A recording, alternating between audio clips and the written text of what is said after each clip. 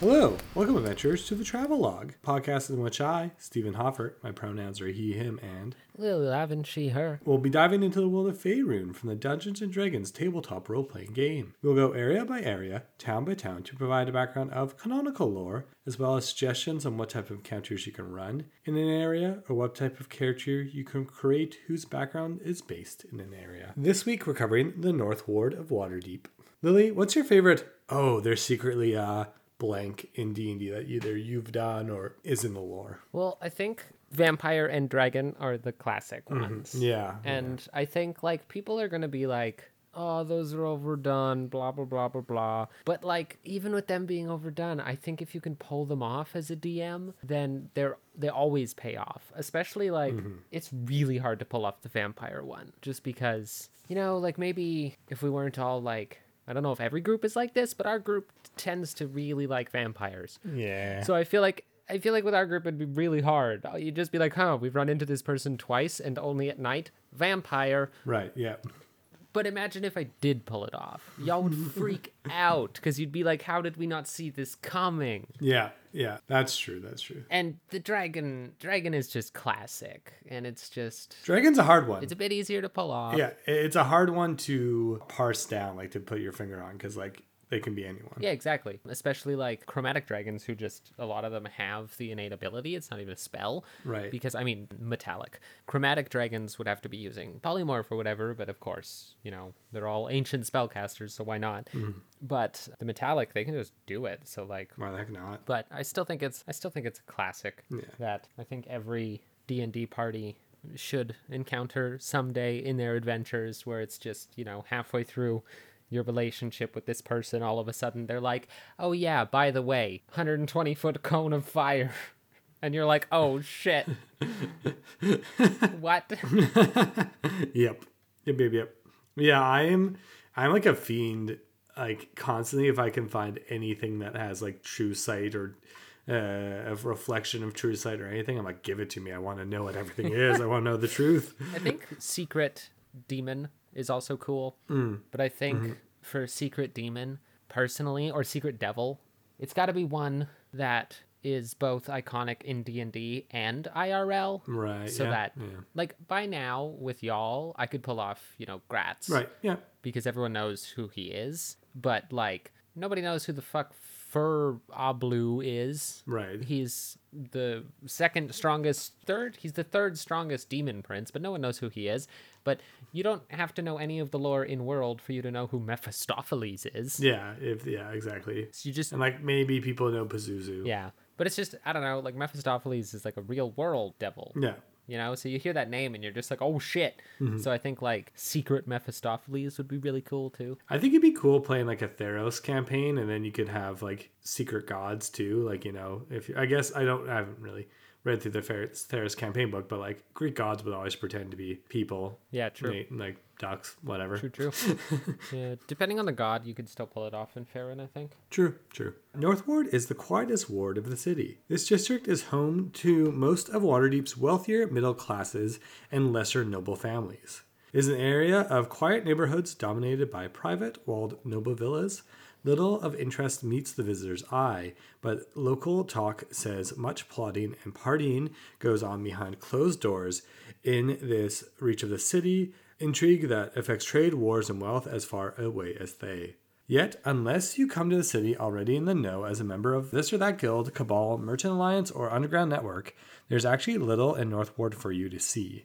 Aside from folks strolling to and from their homes or private parties, this area particularly shuts down at dusk. Watch patrols are frequent, but are polite and lightly armed. Rowdiness and street violence of any sort is not tolerated in this ward, unless one of the nobles or well-dressed are drunk. Those who engage in such activities are quickly and roughly handled by the City Watch. This ward is where new money who wish to rub elbows with the nobles of Sea Ward will move. It is too exclusive to enter the Sea Ward, but the North Ward is still accessible for a high price. Yeah, I grew up in the burbs. Yeah. Grew up in the burbs, the burbs. Yeah. It's very much like, because that's kind of like what I got from all my readings is like Sea Ward is like old money. Like most elves have their property in Sea Ward because they've owned it forever. Yeah. But like North Ward is like, yeah, you could still get property there if you're rich. You could still like go there. There's no chance you're getting Seaward unless you inherit it or marry into it. Yeah, I feel like this would be the place where you would run into, like, the type of swashbucklers who aren't actual swashbucklers. And I don't mean swashbucklers in the sense of, what we've come to know, seafaring, rakishly handsome sword fighter. I mean, like, back in the Renaissance where the term came from, when you weren't allowed actual weapons and arms in the city, but you were allowed small swords and bucklers, and they would Right. swash the sword on the buckler, making an intimidating sound, and that's where the term swashbuckler comes from, because they would buckle. That's cool. Did not know that. Yeah, they would swash their buckle to be intimidating, and these were mostly gangs of young men. Right. And so I feel like the North Ward is where you would run into a lot of these, like, kind of privileged young men who are, they're in that stage of their life where they want to assert their dominance, but they can't go down to the dock ward and do it, because that's where the real crime is.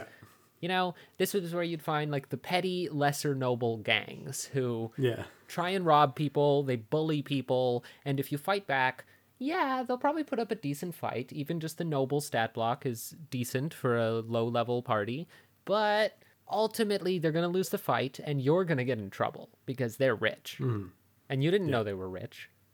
Or you did because they come up right away, and they're like, oi, poor blood. Oi, poor blood, swashes their buckler. What you doing? Aye? What you doing in this part of town, aye? Aye? This is where you'd run into the Clockwork Orange group. Yeah, right. Maybe in your D&D campaign a little less messed up, but... Yeah. Oh, that's cool. I like that idea. Yeah, I was on board, too, with, like, you saying swashbucklers and thinking the kind of pirate term in the way of, like, I could see a lot of adventurers who make it rich, who like are like, you know what, I've had a good run and I want to retire in Waterdeep, probably end up in the North Ward, Yeah, I can see that. Yeah. I think this is also where the Black Viper, I think this is where she does most of her vigilantism for listeners. Yes, I think so. Black Viper is Waterdeep's resident Batman.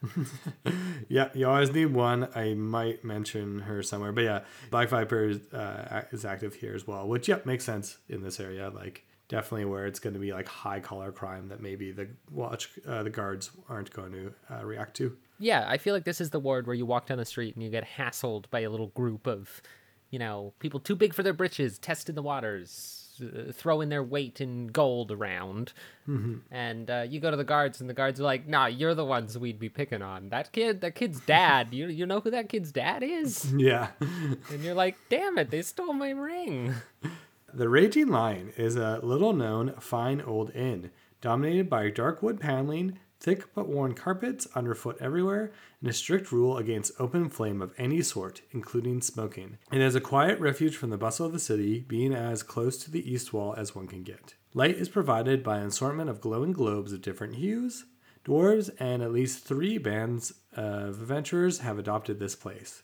Some live here permanently, helping the prior keep order, and others use it as a base between expeditions into the northern Sword Coast. The Sword Maidens, in particular, are an impressive sight as they stride through the halls and dining room in full armor. All rooms have their own bath and garderobe. The ground floor is given over to kitchens and a dining room where one can choose between beef, pork, or goat stew, each either highly spiced as favored in the south or moderately seasoned. Messages, coins, gems, weapons, and other valuable objects are often stuck, wedged, or fitted into recesses there for someone to pick up at a later time. 2 dwarves seem to live in the dining room, wheeling little chains and lock mechanisms from various exotic woods and sipping beer as they while each day away. It is believed they take messages from dwarves to pass on to other dwarves who come here to find them. Their names are Ilmarin and Geralun.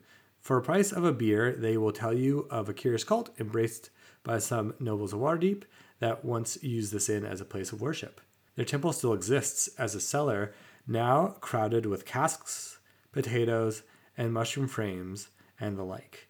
But it was once a place of frenzied dancing and sacrificial offerings to Cambadlan, the black tortoise of night. This is the origin of the seldom heard Waterdeep oaths by the black tortoise, and by the shell of Cambadlan. The cult is now extinct, yet something of its dark and dangerous mystery still clings to this old place. And the Holy Hands House is a halfling-owned inn and multi-denominational temple to non-human races in response to the Plint's place in the city's human-centric pantheon. The Holy Hands have been a bastion for non-humans of Waterdeep, and a small community of rich non-humans have sprung up around it. There's the Penitent's Forge that specializes in non-human armors, and a non-human fest hall as well. So, real quick, I would probably say Yarloon. Right. Just because I always think dwarves as like, Yarloon. you know, kind of That makes sense. Scottish, but also a little bit Norse. It's Ilmarin and Yarloon. That's just personal preference for my dwarves, though. I don't know if it's D&D as a whole or if it's at Greenwood. They like the hard J, I've noticed. There's been quite a few NPCs I've looked into where I thought it was, you know, Yarlaxle, Right. but then it's Jarlaxle. Right, yeah. D&D seems to like the hard Js. That being said, Cambadlan is nothing. This doesn't exist. It only shows up in this Volo's The guide. Black Tortoise of the Night of Night. Like it's nowhere Yeah, I know. else. It's only in this Volo's guide. It's not a creature. It's not a demon. It's nothing. But that's cool. That leaves it entirely up to you to decide what it is. I think the Black Tortoise of Night is silly Yeah. and ridiculous, but that might be good for a low-level party.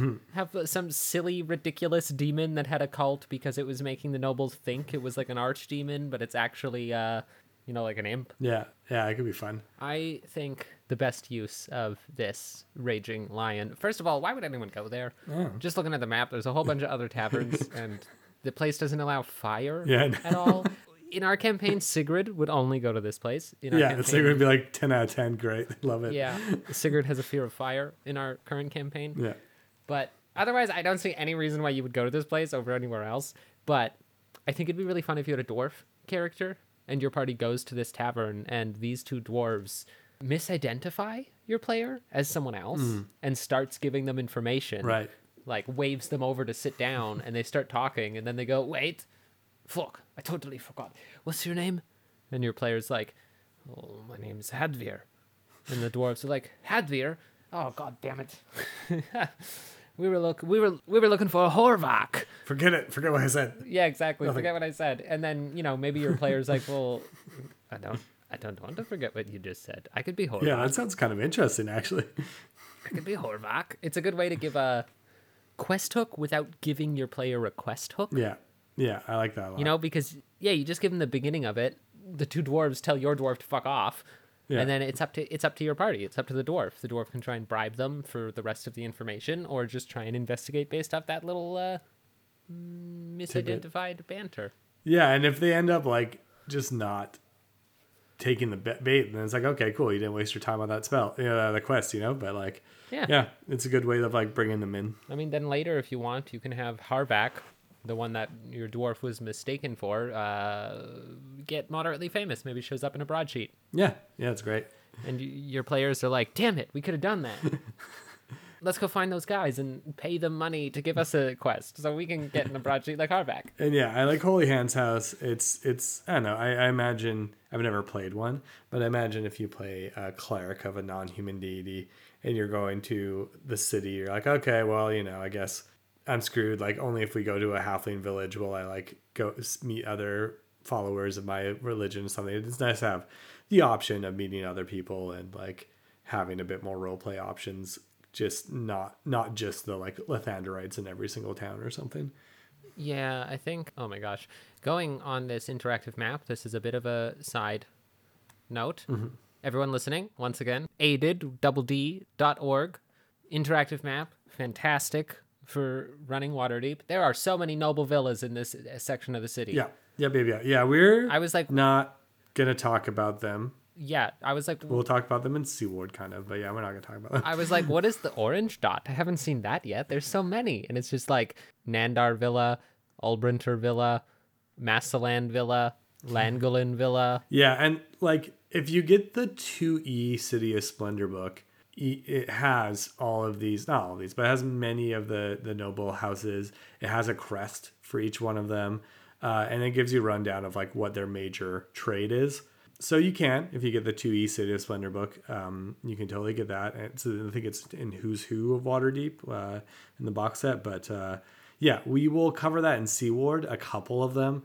But really, it ends up being like, here's a name. They like trade this. It's not really the juiciest information. It's a more of like encyclopedic thing that you can look up later on. They're nice for if you want to run the classic break into the Noble campaign. Yeah. Or Noble Villa, which is a fantastic quest. If you're in Waterdeep, your players have to do a break-in and entering a B&E in at least one Noble Villa.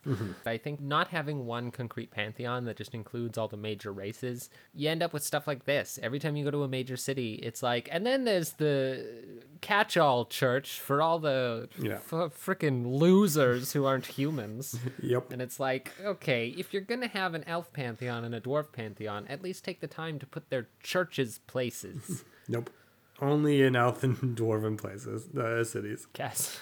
Telbran Nilarn, most commonly known today as Hurl Blar Corthin, is a quiet man, small in stature, with pale skin and jet black hair. Why is he commonly known as that? That is the worst first name ever. Yeah. Don't call me Telbran, call me Hurlblar. Hurlblar.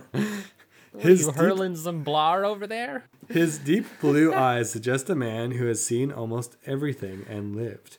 Before the fall of Netheril, Telbran Nelar was a scholarly knave in the kitchens of Ensul Thrun, a quiet Netherese scholar of the relationship between the weave and the forces of the natural world. As a jealous rival threw down his master's tower, after fleeing into the wilderness, Telbran survived using a spell he learned from the purloined tome of his master, Al Sul's Soul Theft. In time, Telbran adopted the life of a traveling trader, using his magic to extend his life or eliminate foes as needed. As centuries passed, Telbran came to restrict his soul theft to evil arcane spellcasters who, in his view, preyed on others. Eventually, Telbran came to Waterdeep. Telbran changed names often to conceal his rise of wealth before settling on Rareth Craigsmere. His life took an unexpected detour when he met and married Salarma Meldart, an Athcatlin dressmaker. He opened Ragathan's Furriers. In time, the Craigsmeres grew very wealthy and influential, while Rarath retreated into the background, assuming the role of the aged family patriarch. When Salarma died, Telbran faked his own death. Soon after, retreating into a succession of shapes and identities, he moved from property to property, always watching over his descendants, while guiding them into the ranks of the city's nobilities. Telbran now views Waterdeep as a garden in need of tending and believes his killing of evildoers is simply a much-needed weeding. Cool kind of antagonist that you can throw in. Yeah, that's kind of like self-righteous antagonist. Yeah, I like the idea of someone who maybe he could play that classic role of like his heart's in the right place, but he's going about this in a way that we got to stop it. Especially if he's seeing the city, that sentence there, a garden, much need of weeding. That sounds like something that a villain would say. Yeah. And right.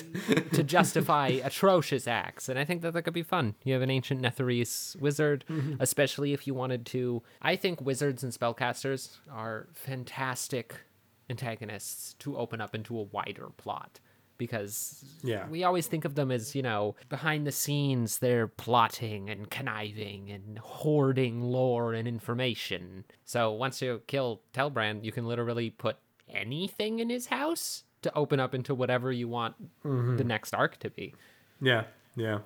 Oh, okay. Ooh. Here's my pitch. Telbran, going back to Castle Ward episode, Telbran is adamantly against the instation of a Thayan Enclave. And is doing and kills a Thayan worker, a Thayan member in Waterdeep, and so they're covering it up to hide it. And so you investigating this Thayan die, find out about Telbran, and he's plotting to absolutely decimate the embassy. He wants them gone because they're all they are the evil spellcasters. And so he's the antagonist in the fact that his actions are gonna start a war, not in the fact that it's he's doing good things, but it's it's gonna end up badly for everyone. I think he could also be an interesting recurring villain in the sense of you could have him as a quest giver. Yeah. And like the first handful of quests, even if you're running the campaign where you're part of the Red Sashes, or you're part of the, what were we talking about? Oh, Force Grey? The Force Grey,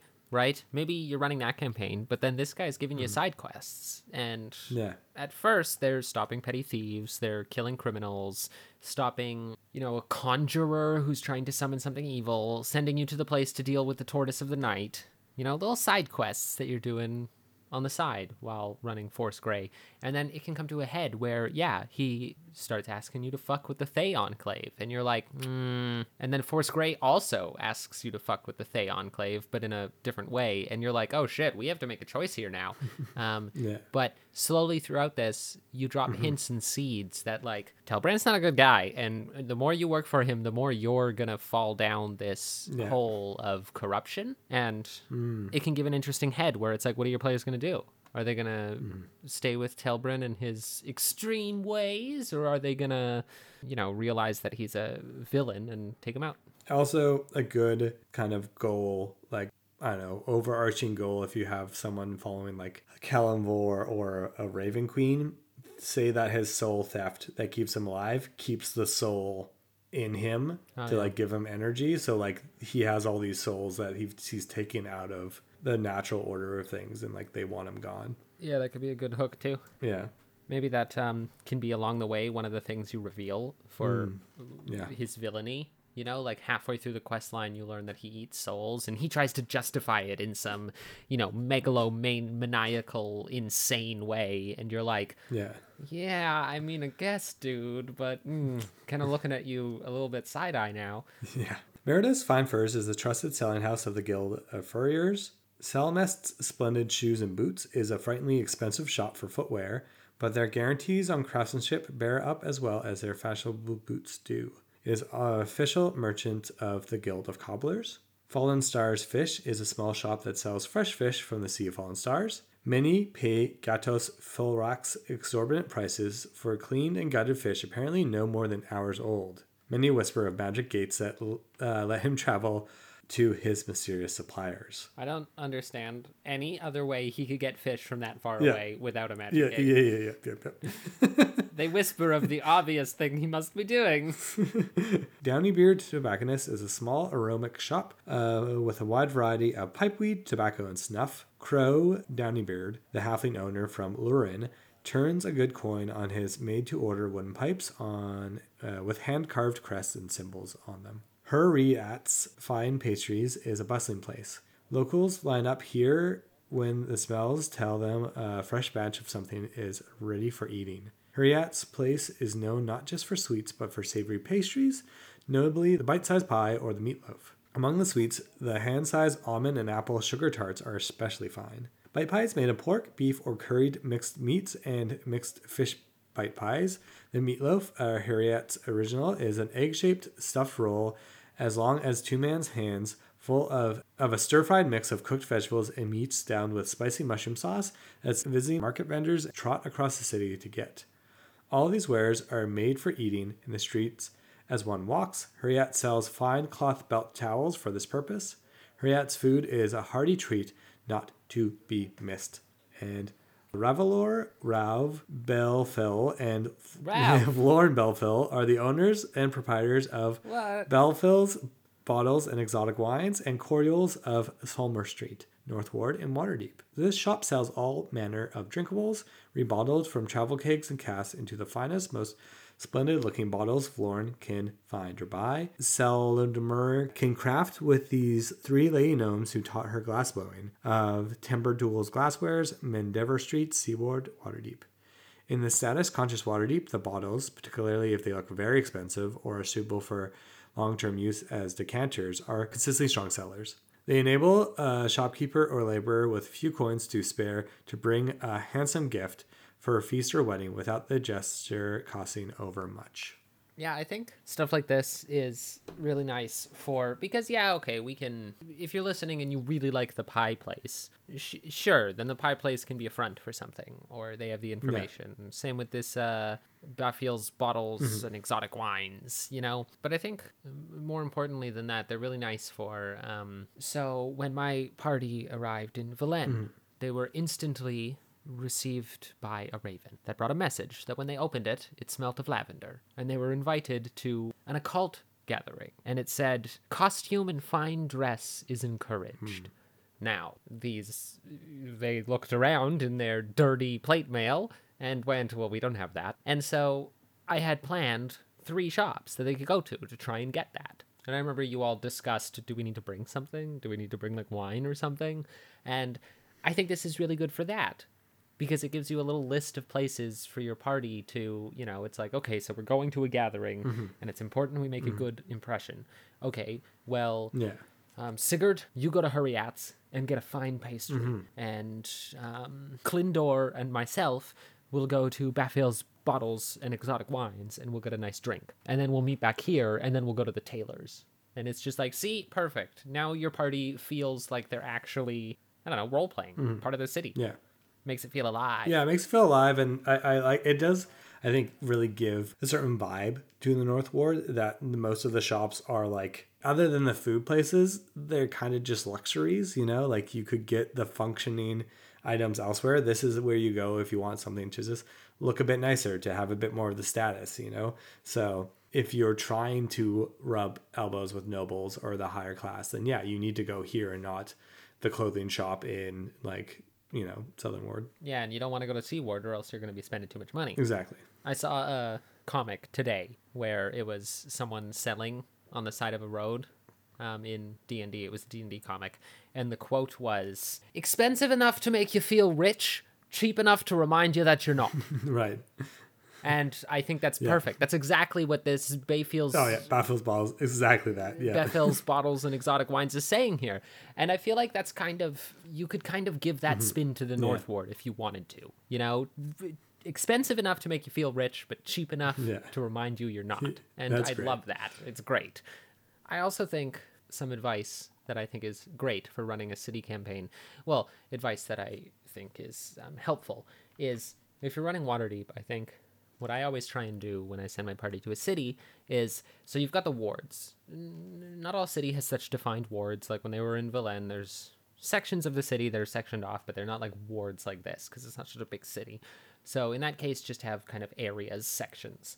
And in those, write a short list of sort of not random encounters, but random descriptions so that you don't go, as you walk from Meridor's Fine Furs up the road to meet Telbran, the city is bustling and alight with noise as it is midday and people are going to and from work. Cool, yeah, DM, we've heard that description 10 million times. I have given that description 10 million times when you were all in a city. That's the classic, carts are going up and down the street and a town crier screams on the corner. Yeah, okay, cool. But for the North Ward, also make sure to write, and as you turn the corner and walk down the street, you see a long line of people. They're all almost frothing at the mouth. They look so hungry. And you can tell why just walking past. You can smell this fantastic scent of flake pastry and pork. It's, the scent of it is just magnificent. If you're going to wait in that line, you're going to be waiting about 2 hours. But you do notice the sign, Hurriat's, for if you get a bit hungry later. Yeah. Bam, cool. The North Ward, that section, you walking from one place to the other, you don't even have to say anything else. That right there, the city is alive. A maiden's tears. No tavern in this ward competes in prices with those elsewhere. Drink is dear, and rowdiness strongly discouraged. Nobles with a taste for brawling or danger walk to the more southerly wards for their fun.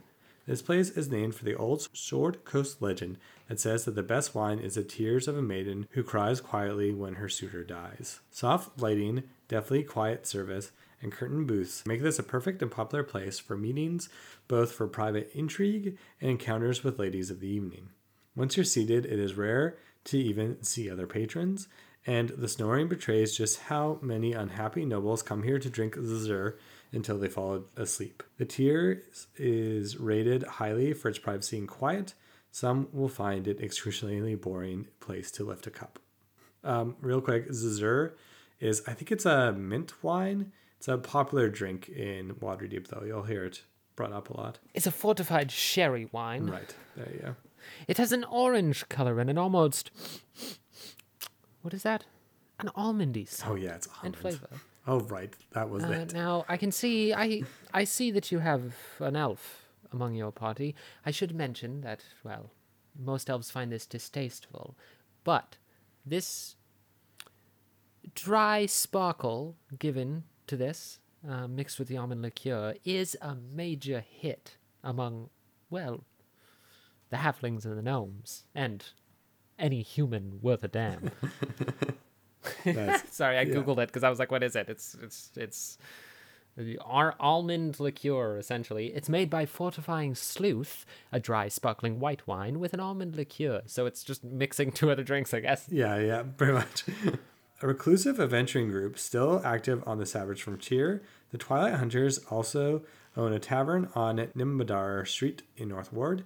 Nindaba. They help in the tavern's operations when they are in town, otherwise leaving it to relatives and hirelings. They spend much of their time north and east of the city, hunting monsters, resulting in many battle trophies that decorate the tavern, and other mysterious tasks that have many gossiping. All allegedly wear magic rings, although none can agree on what powers these rings command.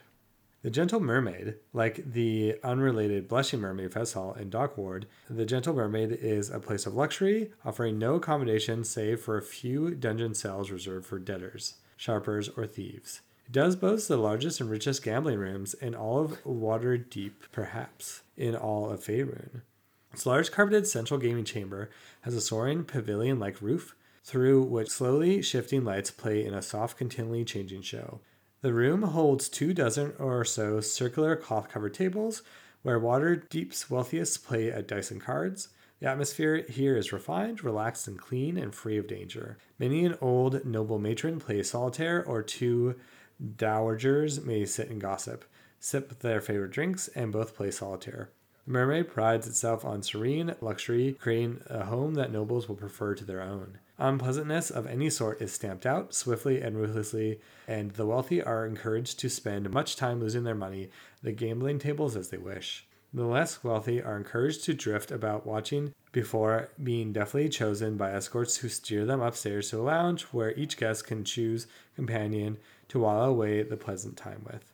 The Gentle Mermaid passes on from the previous owner to Xanathar, operating under the guise of a traveling merchant.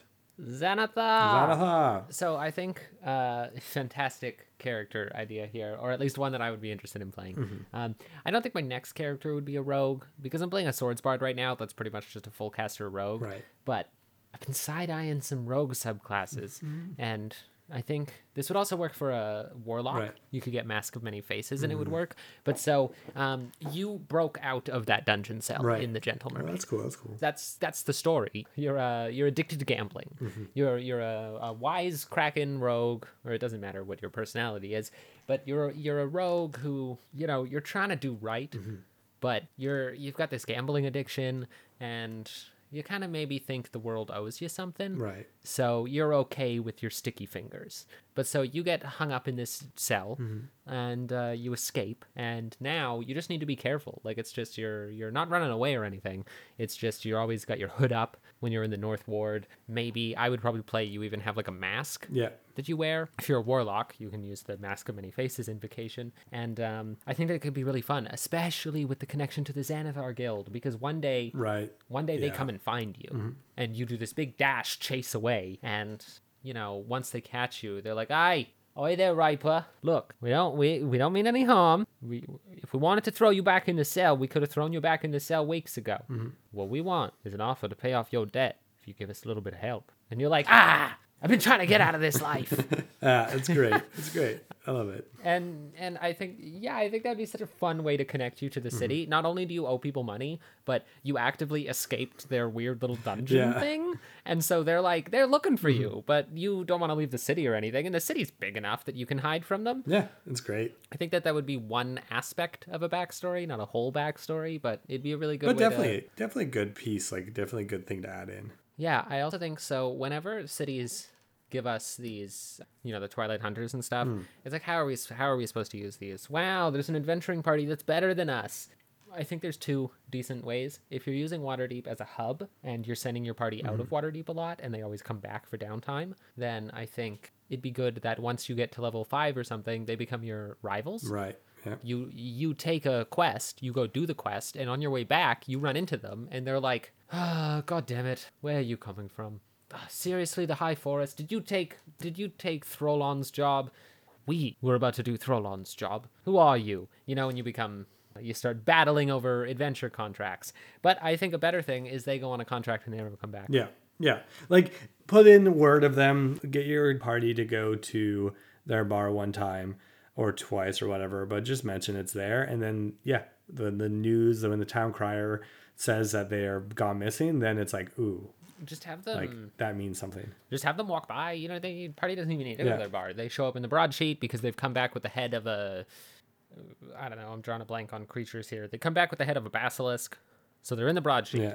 They walk down the street, and people are stepping aside and venerating them as they walk past. And whoever has high passive perception, or whoever specifically says, I want to hear what the crowd are saying, gets wind of, I hear they got magic rings. Oh, I hear at least each one of them has 1 or 2 magic rings. What can they do? And then, you know, a whole bunch of just random rumors about what the rings might do. And then, yeah, later in the campaign, they die. Yeah. And the party goes, oh shit, we want those magic rings. Yeah, let's go. Several tales cling to the mermaid involving guests who have mysteriously disappeared and a few lucky winners who staggered out burdened by many gold pieces.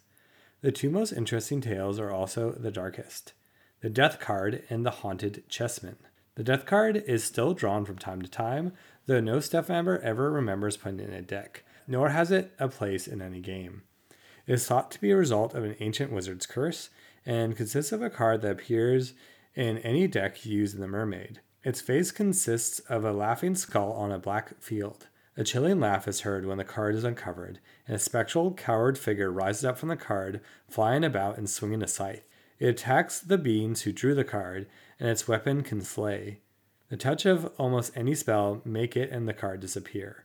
The watch wizards are always alert for the appearance of this hooded death. The haunted chessmen are now destroyed or hidden away. They are set pieces of unknown origin, used in a strange game brought to Waterdeep by the wizards who learned it. Realms lore generally attests on other worlds. These chessmen move around the board in their own accord when unattended. In their own era games, captured pieces topple over and change form to resemble living folk whose deaths they foretold. What animates these grim gaming pieces and where they are now, none can say or will say. Oh man, okay, so this thing isn't gone. Whatever. Right. Why is it gone? That's stupid. Don't tell us about it if it's gone. Yeah. It hasn't animated in years. Right. They have it in the bar. It's a big thing. People come. Maybe they don't play chess with it. Maybe it costs a lot of money to play chess with it. Either way, it's there, and it's a kind of a tourist attraction almost. But it hasn't moved in like a decade. Right. Right? One day it does. Yeah. And one day, let me click on a random manner here. One day, Lord Mercloche dies on the chessboard. Yeah. And everyone goes fucking wild. What's going to happen? Lord Mayor Clush can't die. And your party gets contracted as bodyguards to stop the prophecy from happening. Of course, they can't stop the prophecy from happening, and it unravels into something wider. And then now the chessboard keeps going until eventually one of your own party members is foretold to die. Very cool, yeah. That's a freaking sweet thing. Of course, someone's behind it. Yeah. It's not just actually animated itself. Someone is doing this to wreak havoc. But that's so cool. I think maybe instead of being like lost, you could say that like a noble of Waterdeep bought it for their private collection, and then like they bring you in because they're like, I bought this as a curio, like it hasn't done anything since I bought it. I thought it was useless, but then like, you know, it foretold their death or something, you know. Yeah, I think that could definitely be cool. But what I was kind of imagining is your players are walking down the street. Right, and they hear and it. Someone goes running on a horse, and they're like, hear ye, the chessmen have moved! Right. The chessmen have moved! Okay, and the party is like, what the fuck is that? And they run to this place, and like the whole city have gathered to watch the chess match. Yeah. And once the piece dies and turns into a member of the city nobles and falls over, everyone goes silent. And you see across the crowd, Lord Mercaloche is there, white as stone. Yeah. And he throws a fit and starts screaming at, what kind of sorcery is this? This will not hold. This is defamation of character. You know, and everyone, like, I think that scene would be really cool. Yeah. Don't you think? That's true. Yeah. And then that's very cool. I like both these. The death card's very cool too. Oh, the death card. My favorite part of the death card is, okay, so if you have and I think this is a classic archetype. We've had 2 characters with it already. If you have a character that has anything to do with either playing cards or tarot cards, Yeah. give this quest to them. But when they win the quest, you don't kill this creature from the tarot card, or this playing card, you dominate it, and it becomes a magic item. Yeah, that's cool. Where, once per day you can throw the card on the ground and it summons this creature. Yeah, that's very cool. I like that a lot. The Guild of Glassblowers, Glaziers, and Speculum Makers, masters based in the House of Crystal. Guild of Apothecaries and Physicians, masters are based out of the House of Healing Hands. Nimir's Nemer Sar Sentir was a rambunctious elf owner of Sentir's tapestries and draperies. Ormshire Morhelander.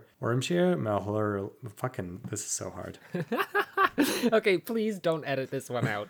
This, for everyone listening, this is, I think, my only criticism. Well, no, we've been criticizing the Forgotten Realms this whole time. But my biggest criticism, because I love the Forgotten Realms, we're doing this podcast. But my biggest criticism of the Forgotten Realms has got to be the naming conventions. What the fuck is this? For people listening, it's Ormsir with 2 eyes. Yeah. Sure, but then it's Mrhulaedir,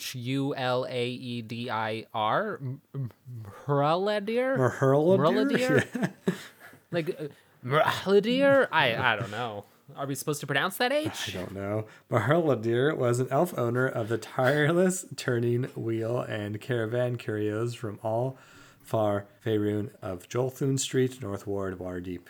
Mulherum Harps is by no surprise owned by a harper and a harper mean place in the North Ward. It's got to be Mrhulaedir. Like the H has got to be silent. Yeah. And Oblius the Only Bariel is a dealer in magic curios whose shop since destroyed in a sorcerer's duel, though Oblius still deals in enchanted oddities of his lodgings in Shield Street. Give your party a reason to buy a tabard for some reason. Just little shops here and there. These are kind of ones. Or tapestry. We need drapes. Yeah, these are just like, I think they were printed in a Dragon magazine. There's just a bunch of these, or like a side, I don't know, but there's just a bunch of these like, Elves of Waterdeep. And so it had a lot of these shops owned by elves. But yeah, it's just kind of focusing in on the elven population, which is here. It might not come up ever, but that's here.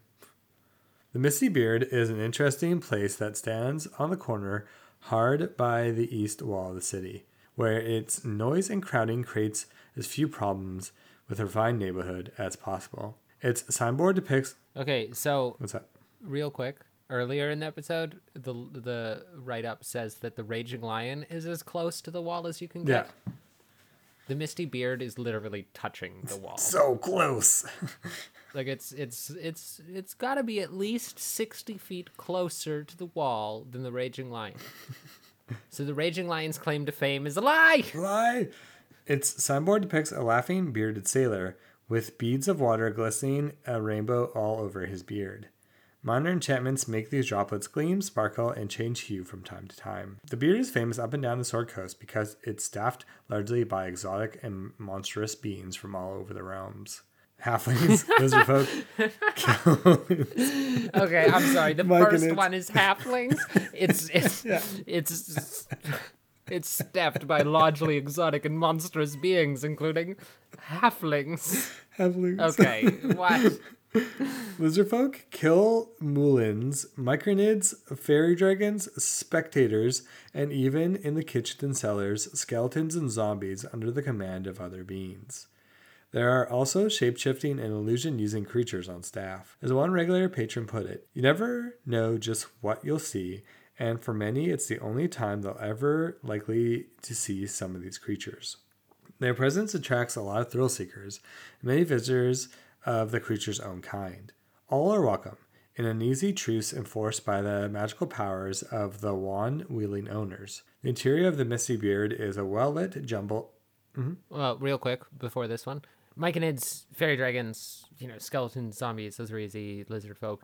Kilmuli are small little fae with a trunk. Okay.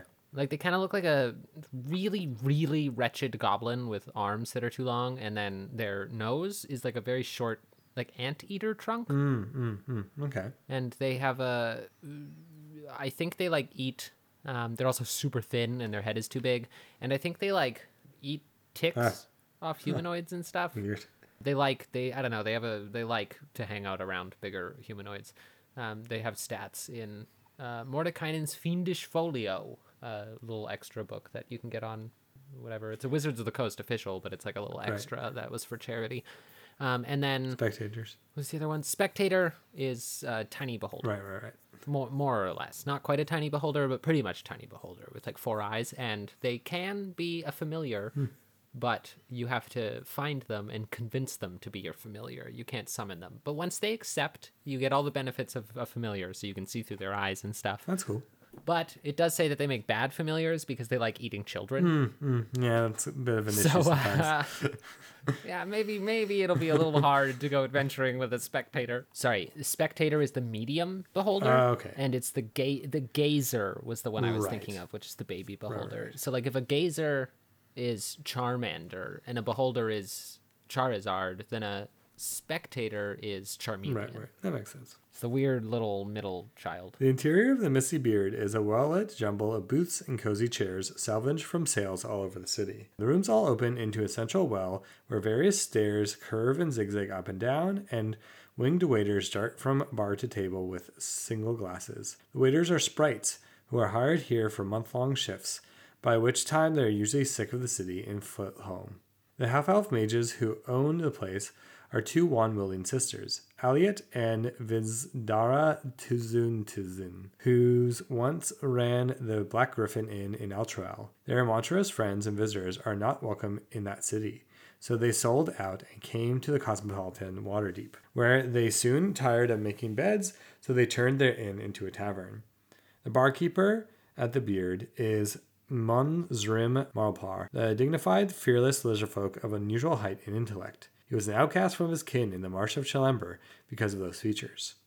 He's usually to be found deep in conversation with a beholder-like, deadly-looking spectator floating behind the bar. Thalmin Zalam, who is something of a philosopher and sometimes drifts out over the rooftops of the city on dark nights to spy on the endless entertaining doings of humans. Some nights, things turn into raunchous sing-alongs, and as one Waterdeepian says, until you've seen a spectator and a fairy dragon dancing on the air together and struggling to harmonize well, you have not seen Waterdeep. I love that. I love this place. Yeah, very fun place to send your party just for some downtime. Fun times. I think it'd be fun too. Say you have like one of those players, a rogue or someone who has an elf or something who's like, well, the party goes to bed like, I'm going to go out at nighttime and do a little something or do a little quest or just to like fuck around. And everyone's like, okay, fine, whatever. Have them go out and like roll perception and see the spectator flying over the rooftops and like, what? A spectator? And like maybe they wake up everyone like, I saw something, like we have to go check. And you go and they run after, do a little skill challenge to capture it. And then like maybe they like grab the spectator or like bring the spectator down or like fight. And people look out their windows like, oh, is that Thalmin? Like, why are you attacking Thalmin? I love that. Or maybe he's like following you around. Yeah. As you're doing your business, and it's just like as you walk by the glass of this one building, you think you see a weird reflection, and you turn around, and this guy's been like following you around, and he's like, "What are you doing? Ignore me. Your humanoids are so interesting. just act like I'm not here. Yeah. I'm just observing. Don't worry." Yeah. And you're like, you're a little noticeable though. Yeah. I feel like you're going to blow my cover. Oh, should I go higher? Also, just a great place if you do, like, I like playing monstrous races. If you have a monstrous race PC, let them come here and just have, like, the best of times. Like, no one's treating them weird. They're just, like, totally at home here. Yeah, I mean, I think it's a good spot to, you could be an ex-employee of this place who got tired of working in a tavern and you're trying to cut it out big as an adventurer now. Yeah. Or you're an ex-employee who, you're looking for grand and glory, so you joined the Red Sashes if you're doing that campaign. Or you awoke one day with your magic powers and So you joined Force Grey if you're doing that campaign, or you're just someone who like moved here with these people. You know, either on their way from Elturel to Waterdeep, or you were in Elturel with them and you were like, yeah, this place sucks, and so you moved with them, and you don't actually work at the bar. You just like know them, and that's why you live in Waterdeep. You just kind of migrated with them, immigrated with them. You immigrated with them, so... and you're going to college. You're going to College of New Olam, and like you're like, hey guys, let's go back to like hang out with my friends. I live in this bar. Yeah, like that. I love that. Yeah, so I think this is just a good connection for any kind of if you're playing one of the more monstrous races. Yeah. One of the more exotic races. 10 out of 10. The Galloping Minotaur is widely known among travelers. This inn has begun to slip in service, relying on its name and convenient location for market vendors and shoppers to keep its room full. And they are full. It's rare to find lodgings here because the keepers insinuated the city's first system of advanced bookings. Inside, this place is all bustle. Errand boys and newslungs, youths who arrive every hour or so, with a handful of coppers from the innkeepers to bellow out current news to all of the salon, are always coming and going. Merchants full of their own importance are always striding in all directions at once, as one serving maid dryly put it, and mutter of business dealings fills the entire ground floor. And the Grinning Lion is tucked away inside the block of homes, businesses just north of the Big Bend in the Golden Serpent Street. This place, adorned with battle trophies, or fake battle trophies, from all over Faerun, is as ruckus as taverns get in Northward. An old joke claims that the Riven Shield Shop sends all shields beyond repair here to hang on the walls. The music is loud, with the men and women dancers frantically styled and revealing mock armors, swaying and pirouetting among the tables. Real, if broken, weapons hang on the walls everywhere, so disputes are swiftly discouraged by the bouncers. Food consists only of platter of fried onions and eels. It'd be a fun place if you're playing a sword bard or a swashbuckler rogue. This was your day job. Yeah. You were just one of the entertainers that fake sword fought all along the tables.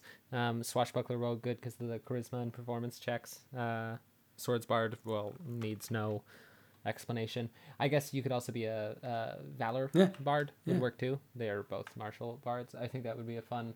This was your day job, or this is still your day job, and you know, one day you go in there halfway through the campaign and the owner is just like, oh, you haven't showed up to your last 4 shifts. And you're like, well, I've been doing some pretty hefty stuff. And it's like, well, I don't care about the hefty good work you're doing. You're supposed to come to your shifts. Tisaya over there has been performing alone for weeks. Do you know how awkward it is to have a sword fight with yourself? Did you even think about Tisaya? You're like, well... No, I'm sorry, Tisaya. And she's like sitting over there and she's like, it's okay, I don't mind. That's good. I do like that. The Silent Shield is named for its secrecy. It offers secure private storage of items or folk who are trying to hide, including adventurers or their deceased, sick, wounded, or dead companions. Corpses are kept on ice. The others are tended carefully by the proprietors. They don't offer shelter to obviously monstrous beings. Drows and Yuan-ti are fine, but not mind flayers. But a lot of human adventurers owe their lives to this establishment. 2 sisters, Sambrin and Anne Silvlar Winkwinter, run the Silent Shield and rule a staff of grizzled ex-adventurers of various races, classes, and ages. The sisters are in turn watched over and advised by a family of ghosts. The spirits of their great-grandfather, Feldrin Winkwinter. Feldrin, a warrior and adventurer of life, spies on clients and those who approach the shield, and has been known to attack would-be thieves. I think this would be a good place if make the ghost a bit more mystical, like a poltergeist. Like he's not, you can't just talk to him, you know? Yeah. So that this would be a good place for if you have, you know, like a spirit bard or any kind of spooky occult player PC. This would be a good place to go and maybe hold a bit of a seance to talk to Feldrin Winkwinter, who maybe was bared witness to something. Mm-hmm. But also, if you have doctor or a character, not even necessarily a doctor, but a character that has invested in the medicine stat, this would be a really good place to gather clues. Maybe they can come here and look over a corpse and, you know, do a little bit of an autopsy for whatever quest you're running. And I think that would probably make a character proficient in medicine pretty happy to be able to do that, you know? Yeah, I like that a lot. it also makes sense. I don't think it would feel like, being like, here you go, medicine character. Here's your plot coupon, do your thing. Are you happy now? Like, I think you could make that feel quite natural because that's a normal part of investigatory work. Yeah, I think that's really cool. And it's a little more fanciful than just there's a corpse on the ground. Someone tells you have to go to the Silent Shield, the corpse has been moved there. Yeah, I think that's cool. Like the corpse has been moved there, hidden there. And also, I mean, sometimes you just gotta keep your party members' bodies somewhere. The Silent Nine is a group of 9 silver and gold dragons who long ago modified the Dragon Ward on Waterdeep to make magic pass tokens to allow them in the city. They have kept to themselves in Waterdeep for decades, assuming human forms and keeping active 2 or 3 personas in order to amass wealth without scrutiny, pursue various hobbies they find over the years, and to die and continue living on. They are all friends, but other than that, they do not share a common goal. L'Oreal Silverhand knows of these dragons and leaves them be, telling anyone who might gain knowledge of them from old texts or hearsay to forget the subject. And Imbrinth Am Thuman, a Waterdeep historian and collector of broadsheets, is one person who discovered this secret, but knows better than to tell another soul. He will sell anyone other bits of knowledge for the right price. Yeah, I mean, definitely make one of the party members friend dragon. Yeah. It'd be fun. Yeah. It'd be fun. Whether it ever comes up or not. I think they would be cool too if, I know, you wanted to make Bahamut in your world or a big player in your world, to make them like have their little, like maybe they have a little shrine to Bahamut and are like, the clergy of Bahamut in Waterdeep. So, yeah. Yeah, I think something that's also cool is they either have to have a magic portal or they have to spend more of their time. Their horde can't be in the city. Right, yeah. It can't, because the thing is that dragons have regional effects, and nothing in the lore that I have read says they can turn their regional effects off. So if their horde, and I don't know if regional effects go from the horde or if it goes from where they spend most of their time. I want to say the horde makes sense because Fizban's talks about how the dragon's horde is in itself a magical thing. But I think it also makes sense for where they spend most of their time. But I think that can add a really interesting dynamic because it means they have to be living in the city with their horde far away, or they have to be spending half their time out of the city. And I think it could make an interesting quest line. Maybe one of these guys decides, fuck it. And part of the city is going haywire because all of a sudden the regional effects of a gold dragon, which is a fire dragon, have started springing up in the city. And everyone's freaking out. And he's staunchly against moving. He's old. He's ancient. He's, 2,000 years old. I'm not going anywhere. I'm old. Just move down the street. Oh, your house got broken because of some fire. Here's 10,000 gold. I just think, and then that's kind of just the, what do you do? He's not a bad guy. You don't want to kill him. He's just old. He's tired. He's gotten tired of going in and out of the city. I think that could be a fun little quest that doesn't involve just murder the thing. I find it funny too that they're in North Ward. I feel like they were in Sea Ward way back when, but along some death and rebirth, they're like, I guess we need to be new money to be believable. We gotta move. Yeah. I like it. I like that they're around and that they're not here in some great evil goal. Maybe though, if you wanted to have them play like, as I said, Bahamut or with old Gnarlbones trying to like maybe they're against old Gnarlbones. Like they being dragons themselves, they're really on the lookout for dragons starting issues in Waterdeep. So they're the ones who are like the patrons to stop her forces in Waterdeep. Yeah, because I think they could create interesting quest lines, but I think they could be antagonists, but they would have to be, in my opinion, antagonists that are still good guys. They're just antagonists to the party. Yeah. Because I know 5e is moving away from the whole alignment thing, but Fizban's still keeps the division between dragons, and I like the metallic chromatic division. So like these dragons should be good people, but just because they're good people doesn't mean they're not, like, they're still megalomaniac money hoarders. Yeah. Just because you're a chaotic good megalomaniac oligarch doesn't mean you're not a ridiculous oligarch hoarding all the money. Yeah. So, but I think they could open up a lot of interesting quests. Maybe something is threatening their horde, but they don't want to reveal who they are, so they need to hire adventuring parties. That could be a fun kind of lower level quest, They don't want to reveal their secret, but someone needs to go stop the orcs that are getting pretty close to where my horde is. Yeah, or maybe in their Force Grey, or not Force Grey, I don't know. It'd be Lariel, so maybe it wouldn't be Force Grey, but if you have an order of magistrates or something, you get like, or maybe it's a red sash, just so no one knows about it. But you get the kind of thing down the line to like get someone to stop talking about something. Like their mouth is running too much, and it's not like kill them. It's like just get them to stop talking about it. Yeah. And then you're told to like just don't worry about it. Just forget about it. And then maybe on somewhere along your adventure, you need some dragon knowledge, so then you actually go down. But for a while, you're like, okay, yeah. I know this is happening, but best not to turn over that stone. Yeah, I think they dragons always just open up a lot of interesting doors. Yeah, exactly. No matter where they are. Very true. So we're going to cover Trollskull Alley. I did not write any like kind of player spoilers here, but we will talk about like the people you meet in Trollskull Alley. So if you want your players or yourself to go into this area completely green, spoilers, you can stop the episode now. But yeah, we're going to talk about Trollskull Alley. Yeah, no spoilers for story, but spoilers for funky NPCs. Yeah. Trollskull Manor, which is 4 stories tall, boasting balconies, a turret, and 5 chimneys, an abandoned building that is one of the grandest in Trollskull Alley.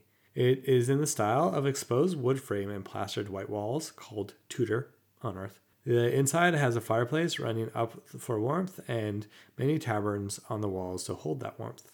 The Bent Nail is a small place with a small wooden sign above the shop's main door. It is bare except for a large bent nail sticking out of it. The front room contains displays of ornate wooden furniture, as well as a selection of bows and crossbows. The wall behind the counter is lined with rows of finery. Telesol Vanar Tally Fellbranch, the owner and chief artisan of the Bent Nail, is a male half-elf carpenter and woodworker. Steam and Steel. Steam and Steel is an indoor forge where metal, weapons, armor, and tools are made. The forge is owned and operated by a married couple, the fire genasi named Embrick and a water genasi named Avi. Both are members of the most careful order of skilled smiths and metal forgers. Avi is an armorer. He belongs to the splendid order of armorers, locksmiths, and finesmiths. Embrick tends the forge and is an expert weaponsmith. He claims descendants from the Ifrits of Kalimshan and is prone to extreme mood swings.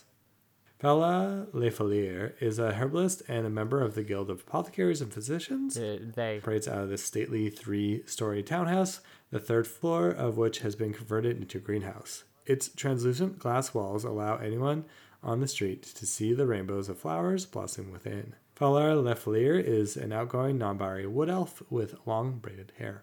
Tiger's Eye is a private detective's business. It's unremarkable on the outside. Its only distinguishing mark is an orange and black sign featuring a cat's eye. Inside is a regal apartment dimly lit by flickering oil lamps. The door is locked, and visitors must knock or ring the bell before being let in. They are met by Vincent Trench, a human detective and owner of Tiger's Eye. He speaks concisely, dressed in a sharp suit, and smokes a slim pipe. And Booksworm's Treasures is a bookstore that is adorned with charming sign of a gold dragon curled around the treasure hoard of books and scrolls. Inside, the shop is decorated with beautiful hardwood, and the earthy scent of old books permeates the air. The library fills 2 floors of this 3-story building, and it somehow seems to contain more shelves in the building should be able to hold. The shop is managed by a short dragonborn of gold dragon ancestry named Rishal the Page Turner, who lives on the 3rd floor. Rishal, a member of the Watchful Orders of Magistrates and Protectors. he can sell you up to 2nd or 3rd level spell scrolls, which I think is cool. Oh, very cool. Very cool. For Trollskull Alley, I will say, if you're running Waterdeep Dragon Heist, or you're just sending your players there, give Vincent something to do. The second my players heard that there was a private detective, they instantly went to him and was like, we need to hire him for something, but we don't know what. Yeah.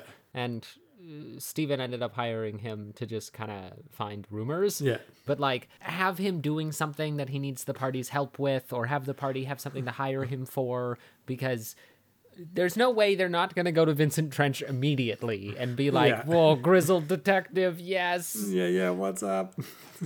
Also, my favorite part of this lore is, it's from a recent book because it's just like, the lore is like, Festhold full of sex and naughty women, old man, ghost, old man, and then you get here and it's just like queer stuff. Yeah, non-binary, gay lovers who are Gay Genassis, couple. Dragonborns. Yeah, and it's just like, that's I like it. I think it's good. It's very It's a good. good mattering of representation without all of them being... Yeah, I like it too. I like it. I think it's good. I will say that if your players are looking for something and they happen to be in this neighborhood, armor or weapons, with his mood swings, Embrick, and the water genasi, you have to have the fantastic scene where Embrick is getting upset, and so they make weapons, right? Yeah. So there's the point in weapon making where you, Stephen, what is it called again? You dip it in the water. You quench the Yeah, sword. you quench the sword. So Embrick is throwing a fit about something, and Avi walks up and quenches him. Yeah. Because one's fire and one's water, yeah, right? So totally. it's like, especially if you play the scene so that the party walks in, Embrick is throwing a fit, but the first thing he does is quench his sword Right. that he's doing. He puts it in the water and it goes as he's throwing his fit, and then he throws it on the ground or something, and then Avi walks up and does the exact thing to him with his water hands. And I think that that's a adorable scene that when we played out that scene, I remember specifically Damien loved it. Yeah, I love it too. It's very good.